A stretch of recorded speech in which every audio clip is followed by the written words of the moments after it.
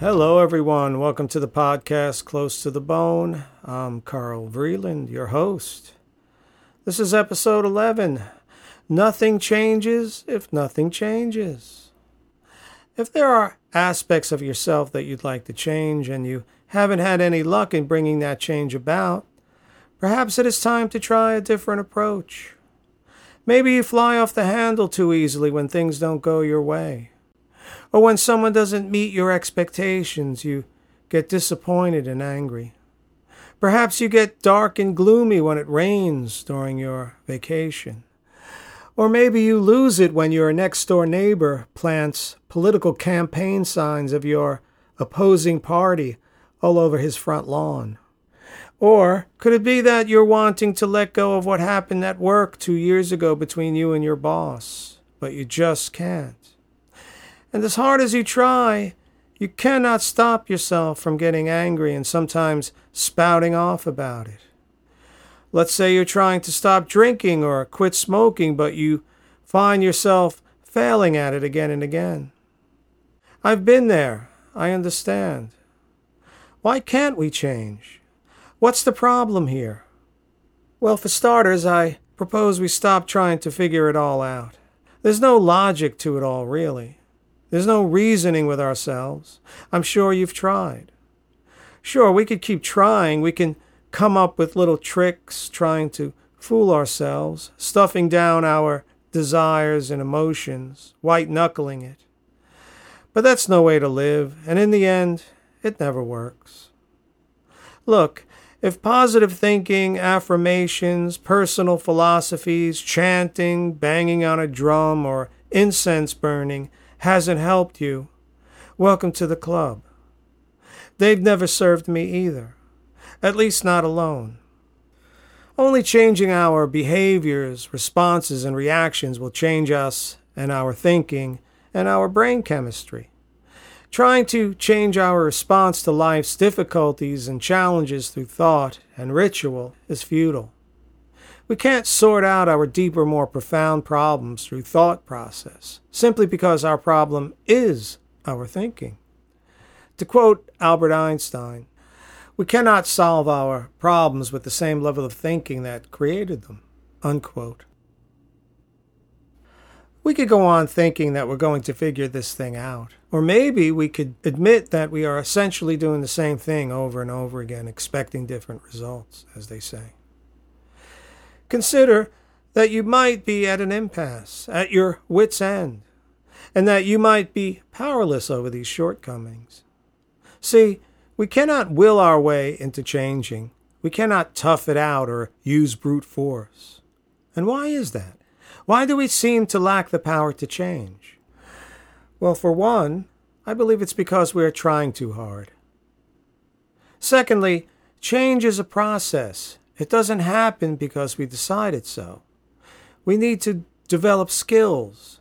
Without a discipline, left to our own devices, we make bad choices. Without a deeper understanding, our actions create harm and suffering.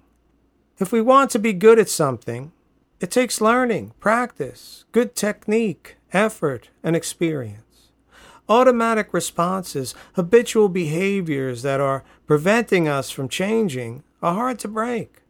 And until we change our behaviors, nothing will change. When we continue to behave as we always have, reacting to rudeness with aggression, dealing with anxiety and stress by popping pills or having a few cocktails, holding on to a resentment until we get an apology, shouting at bad drivers, snapping at our spouse for losing the car keys, and getting nasty to a cop for pulling us over for speeding. As long as we continue to act out the same way, nothing will change. See, we have to change. No one else, just us. The problem is always us.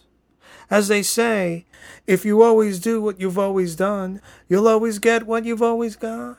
Nothing changes.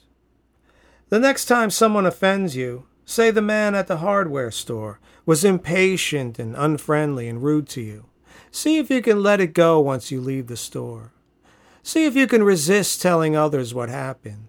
Just forget about it and let it go. See how that goes. Chances are it's going to take great effort. Likely, you'll notice how the urge to share what happened rises up. When it does, observe the desire to vent about it, to keep it alive, to want to tell someone. But think about it. Why do it? Why keep it alive? Why go on about it? What's the point? Does it make us feel good? Does it change anything? Wouldn't it be better to let it go? Is there something to learn from it? Usually not, except that we need to learn to let go. Same goes for the friend that disappoints us, and the rainy vacation, our neighbor planting campaign signs, and the resentment we are holding toward our boss. And what about the drinking and smoking?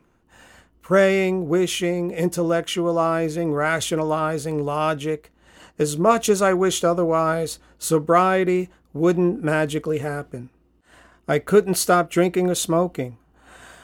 Not until I asked for help and got into Alcoholics Anonymous and yoga and meditation. And not until I stopped venting and stopped holding on to anger and resentments, which were among the very things that created my unease and desire to drink. Resisting these urges bring about change. When we make effort, grace comes, the power we lacked appears, and the cravings decrease. We need a routine. We need to develop a discipline. Without one, we will run amok. We need principles to live by, standards, boundaries, and limits, and we need to stick to them. Integrity, courage, willingness, justice, honesty are principles we need to live by, and we need to be consistent, because otherwise it can be a slippery slope. For instance, there are neuroscientific studies showing that the more we lie, the less difficult it becomes to do, and the less adversely the amygdala responds to the emotional unease of lying. The first lie may cause an inner conflict with our conscience and keep us up all night, but after the second, third, and fourth lie, the amygdala's activity decreases, and it becomes not only easier to lie, but easier to tell even bigger lies. And dishonesty covers a lot of ground. Cheating on our taxes, saying you're not hurt or angry when asked by your spouse, pretending you make more money than you do to a new love interest, infidelity, and so on. You get the gist. We need moral codes and values to live by and maintain. As long as we go on without a clear, defined quality of being, nothing will change. Thinking or thought doesn't change character. Action does. Decency, kindness, understanding, compassion, honesty, and consistency is imperative. We have one life to live. Let's do what we can to make it a good one. Let's make it a better world. Let's leave it a better world for our friends, family, children, and community.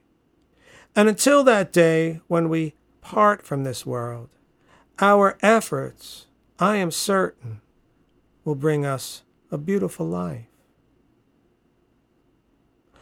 Well, that's all I got for now.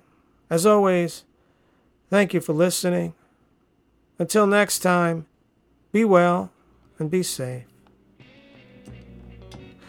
If you like this podcast and what you heard, please rate it, review it, subscribe to it, and share it with others. Thank you again.